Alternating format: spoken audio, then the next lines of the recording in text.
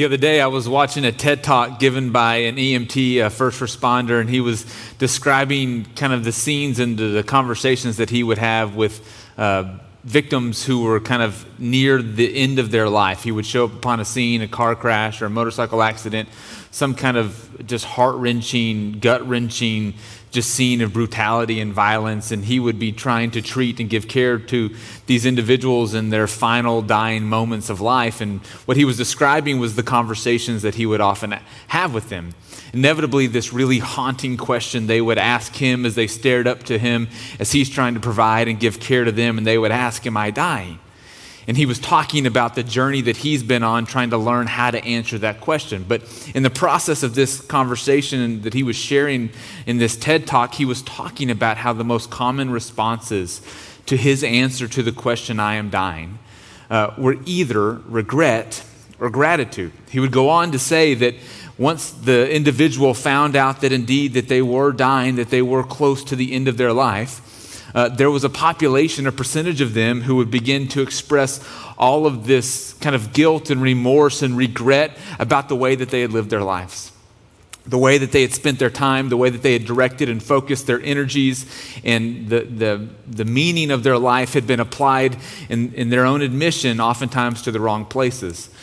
These kind of regrets and admissions and confessions would come in the form of, "I wish I had spent more time with my family or my children or my loved ones. I wish I would have been a better son or a better daughter. I wish I would have been a better sibling or a better husband or wife." And the EMT was describing just how difficult it was to hold the space in these conversations as these people described the regret of their life. He mentions that nobody kind of acknowledges and boasts pridefully about the accomplishments that they achieved in their life. No one says, "I know I'm close to death, but you should have seen the career that I built. I know I'm close to death, but you wouldn't believe about kind of the amount of money that I was able to earn over the course of my lifetime, or you wouldn't believe how popular I was and how many people knew my name." No, these were not the things that people expressed at the end of their life. Oftentimes, these were the sources of their greatest regret and disappointment, that they had misspent their life. In contrast to that, this EMT described about how there was another section, another population and percentage of the people that he would treat and give care to who described with such gratitude their love for their loved ones, for those in their family, for their friends, about how grateful they were for the amount of time that they had, about the way that they had spent their life. There was a sense of peace, a sense of satisfaction, a sense of joy and contentment about the way that they had lived their life. Even those who their death was maybe going to be untimely, that they were younger in age, and so they were still expressing that while they didn't get to live the fullest of life that they had hoped to live, that there was still a contentment and a peace about the way that they had chosen to live their life up until that point. And this kind of this description by this EMT about these two categories of people stuck with me, because it is kind of one of my greatest fears. One of the thoughts that haunts me the most is I'm afraid at the end of my life I'm going to get to that point and look back on my life and realize that maybe I've wasted it, that I haven't spent it wisely, and be stuck with this overwhelming sense of regret and hopelessness, because at that point I'll have realized that it's too late to go back and do anything about it. And so I think that maybe you feel similarly to me. Maybe you find yourself kind of wrestling back and forth about the nature and the way that you're living your life and the way that you're spending your efforts and your energies. And my sense is that we all kind of fear that we might end up in the regret category, and we would much rather end up in the gratitude category, that at the end of their life we want to be glad for the way that we've lived it. We want to be proud of the way that we spent our time and our efforts and our energies. But we're not really sure exactly which category we may fall in. I see so much of this in the striving and the bustling and the busyness and the anxiety and the stress that we kind of carry with us each and every day, because we don't know what are the right things to pursue, what are the wrong things to pursue, how should we direct our energies in our life, which decisions are important, which decisions aren't important, which relationships we should prioritize, which ones we shouldn't. Should we take this job? Should we not take this job? Should we marry this person? Should we not marry this person? Which school should our kids go to over the other school? There's all of these questions that we are wrestling with and agonizing over that leave us awake at night, kind of running through scenario after scenario in our head, because ultimately I believe that at the end of the day, we want to make sure our lives count for something. We want to make sure that we did it right, that we got it right, that we made the right choices, that we lived a good life, a meaningful life, a significant life. And there's a little bit of uncertainty and a little bit of confusion about how to know whether or not we're getting closer to that goal. And so the words that I want to share to you today from the Gospel of John, they come from Jesus' mouth. And to me, I find them incredibly life-giving. I find them incredibly hopeful, and they bring me a sense of peace and comfort, knowing about what it's going to look like, how I can move closer to living a life of purpose, living a life of meaning, living a life that satisfies that fear of whether or not my life counted for something. It's a way to live a life that truly matters and to have evidence for it at the end of your life. And so we're going to be reading out of the 15th chapter of John, starting in verse 1. Jesus says this. He says, "I am the true vine, and my Father is the vine grower. He removes every branch in me that bears no fruit. Every branch that bears fruit, he prunes to make it bear more fruit. You have already been pruned by the word that I have spoken to you. Abide in me as I abide in you. Just as the branch cannot bear fruit itself unless it abides in the vine, neither can you unless you abide in me. I am the vine, and you are the branches. Those who abide in me and I in them bear much fruit, because apart from me, you can do nothing." What I love about these words as we begin to look at them together in our time is the way that Jesus gives us a sense of assurance that there is a way to make sure that our lives count for something.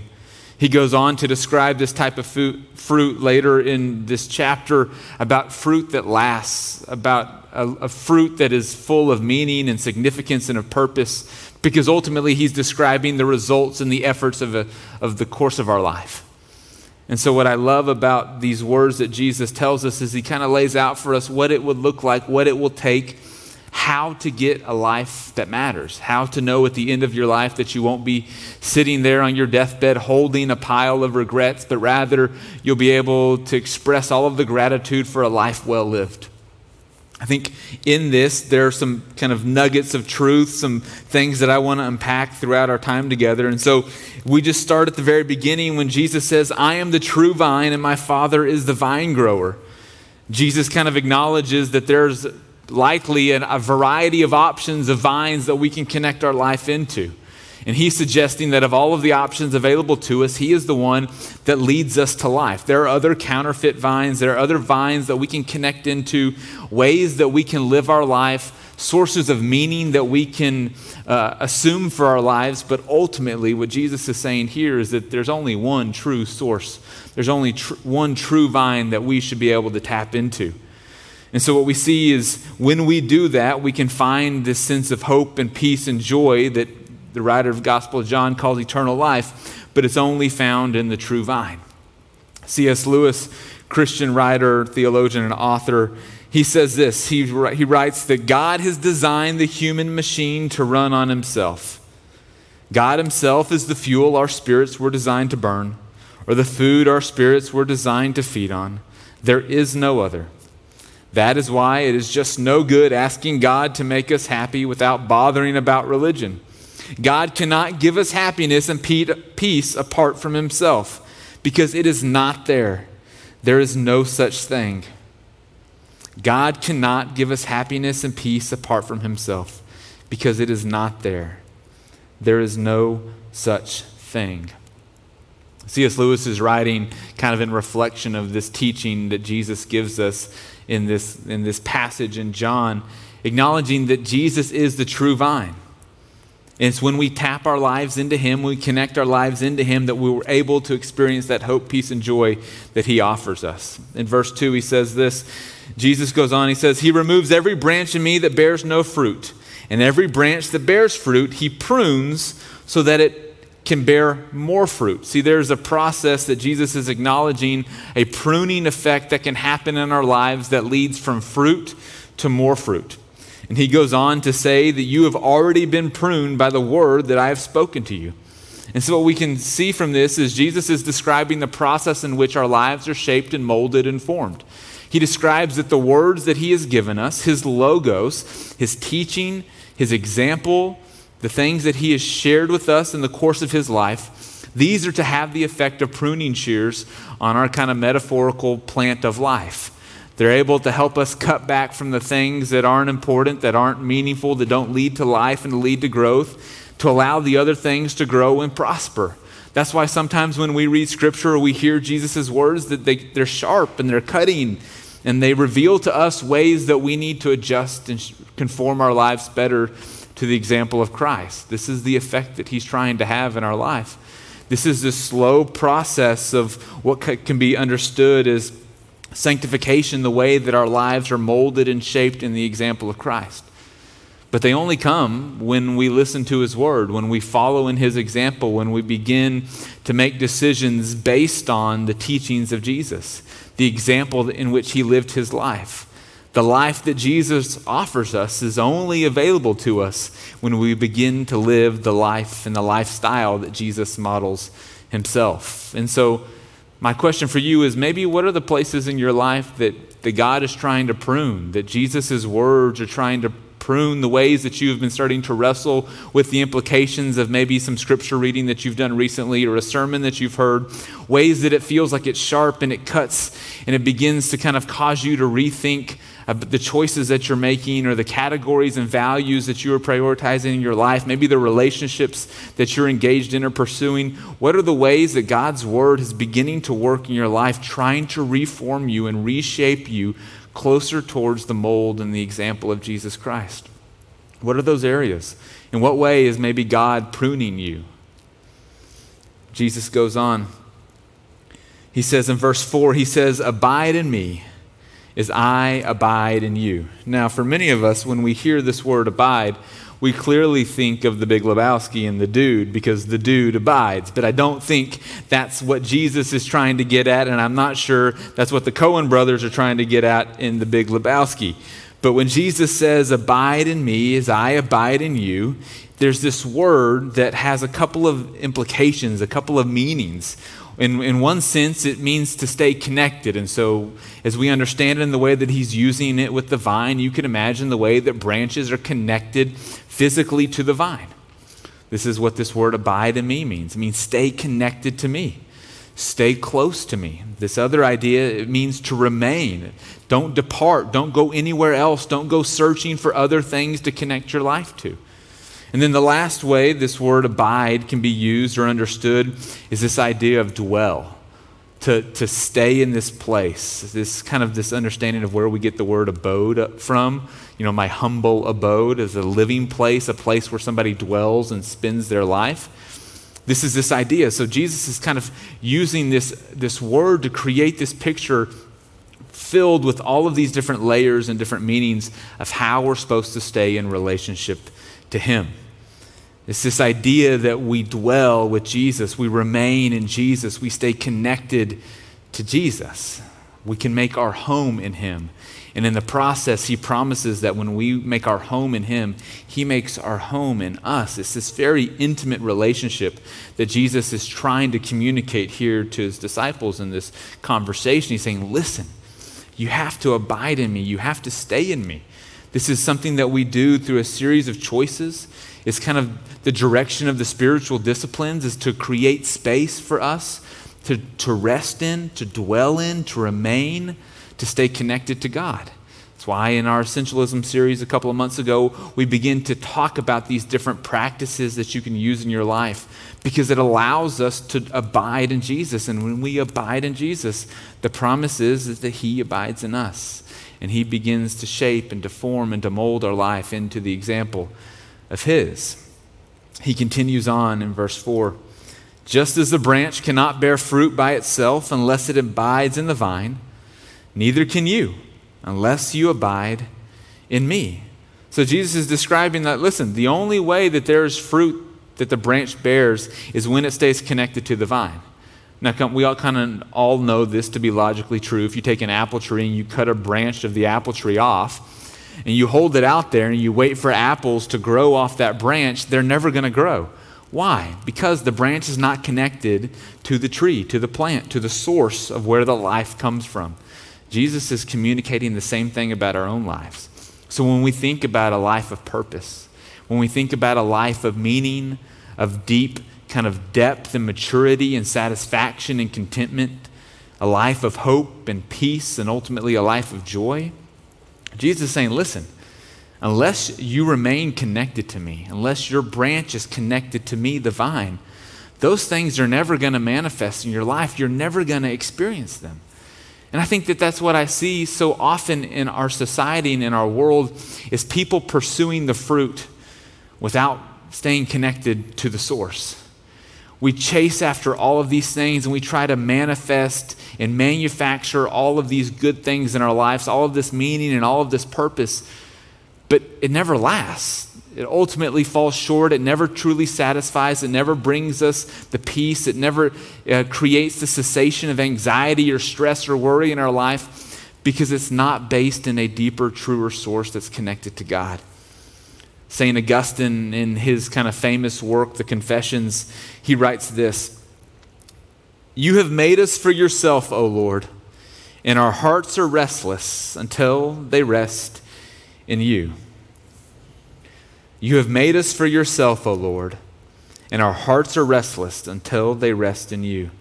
This is the sense, I think, that Jesus is trying to communicate with this idea about abide in me as I abide in you. And just as the branch cannot bear fruit by itself unless it abides in the vine, neither can you unless you abide in me. Our hearts are restless.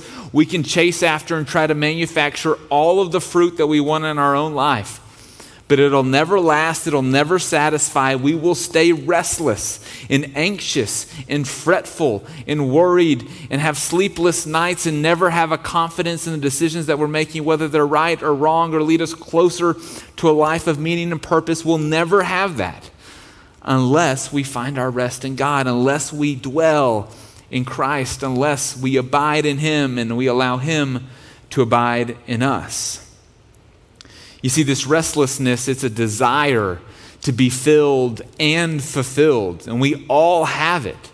And we all pursue different choices and directives in life because we are searching for this fulfillment and this fulfillment. And so we are trying to find a way to find peace, find contentment, to find purpose and meaning in this life.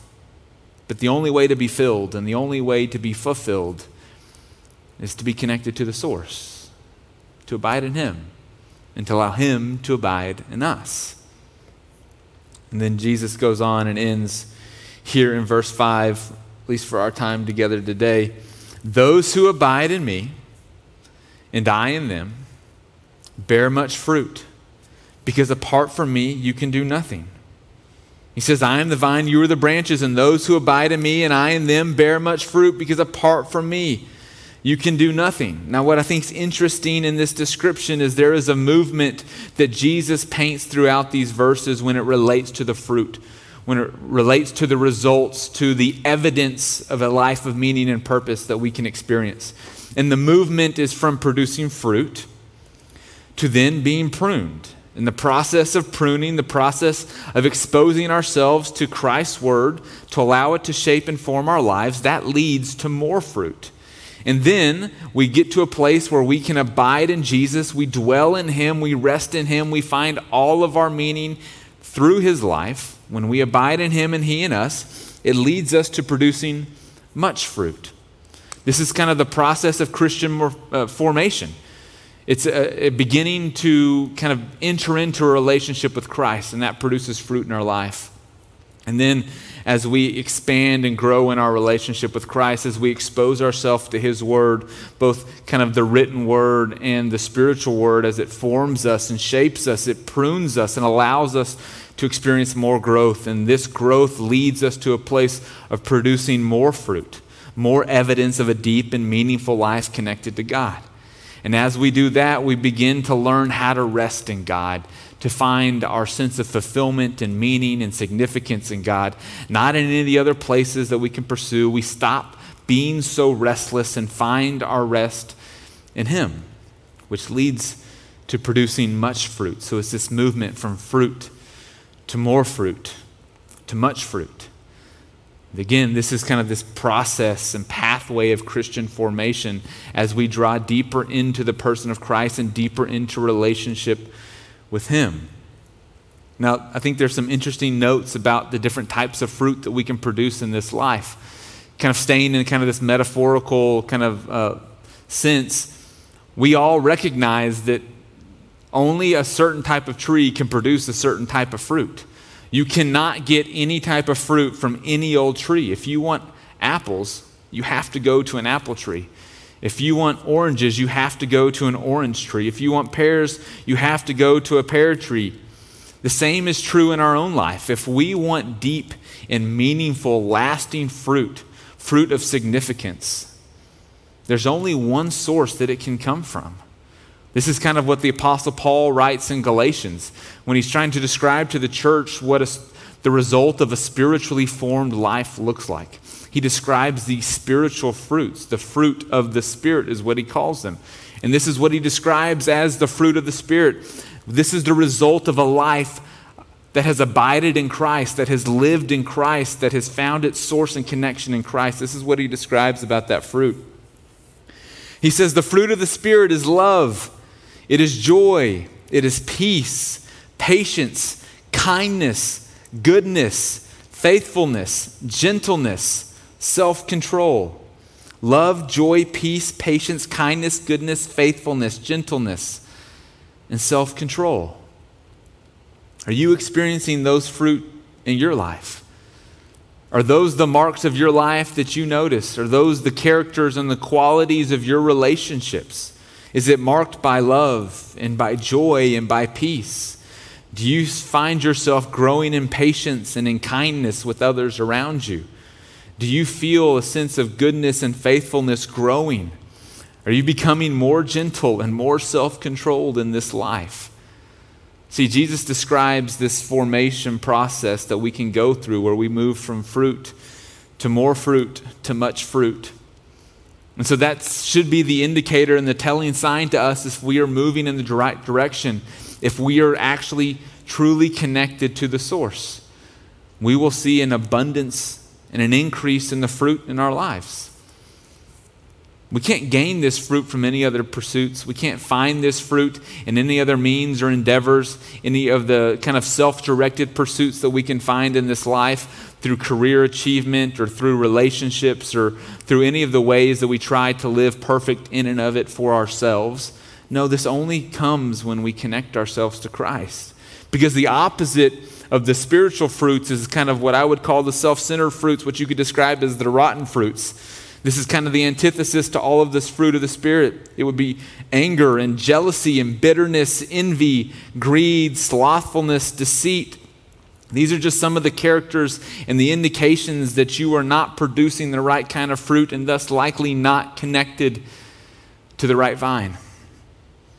And so it gives us an opportunity for a little bit of kind of self-assessment, a little bit of honesty and vulnerability as we begin to try to name the fruit that we experience in this life. Is it love and joy and kindness? Is it peace and patience, faithfulness, goodness, gentleness, self-control? Or is it anger and bitterness and greed and envy? What are the things that you are noticing pop up in your life? And maybe what is that telling you about where you're connected to, the source that you are finding for your life? The fruit that we produce is an indication of the tree or the vine that we're connected to. If you notice only oranges in your life, it is likely the case it's because your branch is connected to an orange tree. If all you see is apples, it's because you're connected to an apple tree. If all of the fruit that you experience in your life, all of the result of your efforts and striving and work is anger and frustration, stress and anxiety, worry and fear, it gives you an indication of where you're connected. But there's a way for us to experience different fruit in our life. Fruit of the Spirit, as Paul would describe it. And that's to connect ourselves to Jesus, to find our rest in Him. I think the thing that I love most about Jesus' teaching is how freeing this feels to me. Because it is my own inclination, is my own kind of desire to want to do it all myself, to be it all myself, to strive and to work and to earn and to achieve and to accomplish and to go and do and kind of make sure that I force things into existence that I believe are good, to create fruit with my own hands. And Jesus is saying that is not the way to produce fruit that lasts. All you'll end up doing is creating rotten fruit and leading a life that ends in regret. And that's not what I want. And that's not what I want for any of you. At the end of our life, I don't want us to look back on our life and hold this overwhelming amount of regret. I want it to be this overwhelming sense of gratitude, of thankfulness, of appreciation, of joy, and of peace, because it's a life well lived. And the way that we do that, my friends, is by connecting ourselves to the person of Christ. And so there are lots of ways that you can start this process. It could begin with a simple prayer. It could begin with daily prayer. It can begin with scripture reading. But mostly it starts with a willingness of heart to begin to stay connected to Christ. A willingness in your heart to want to abide in Him. Because the promise is when you try to abide in Him, when we begin to abide in Him, He will abide in us. And so we don't have to try to white knuckle this and muscle this into existence to force all of this fruit to happen into our life. No, that's not what the promise is, and that's why I find it so peace-giving and so life-giving. The promise is not, hey, if you try harder, you can be a better Christian.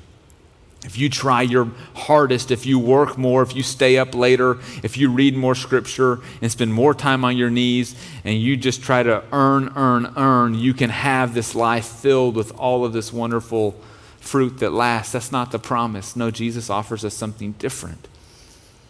Come to me. Abide in me, rest in me, dwell in me. And as my life-giving Spirit works through you and flows through you, it will create fruit in your life. It's not something that you have to do and try to earn it more or to try harder. This isn't a gospel of try harder. It's a gospel of rest and dwell and remain in me and let me work in and through your life. And I think that's good news for all of us today. Let me pray for our time together. Gracious and loving God, we thank you that in you we can find life. We can find a fullness of life, and we can begin to live a life that matters, that counts for something more than just our own directives and our own interests. God, help us to find how to abide in you. And God, we invite you to abide in us so that we can be formed more into the example of you and experience fruit that truly lasts. We pray this in Jesus' name. Amen.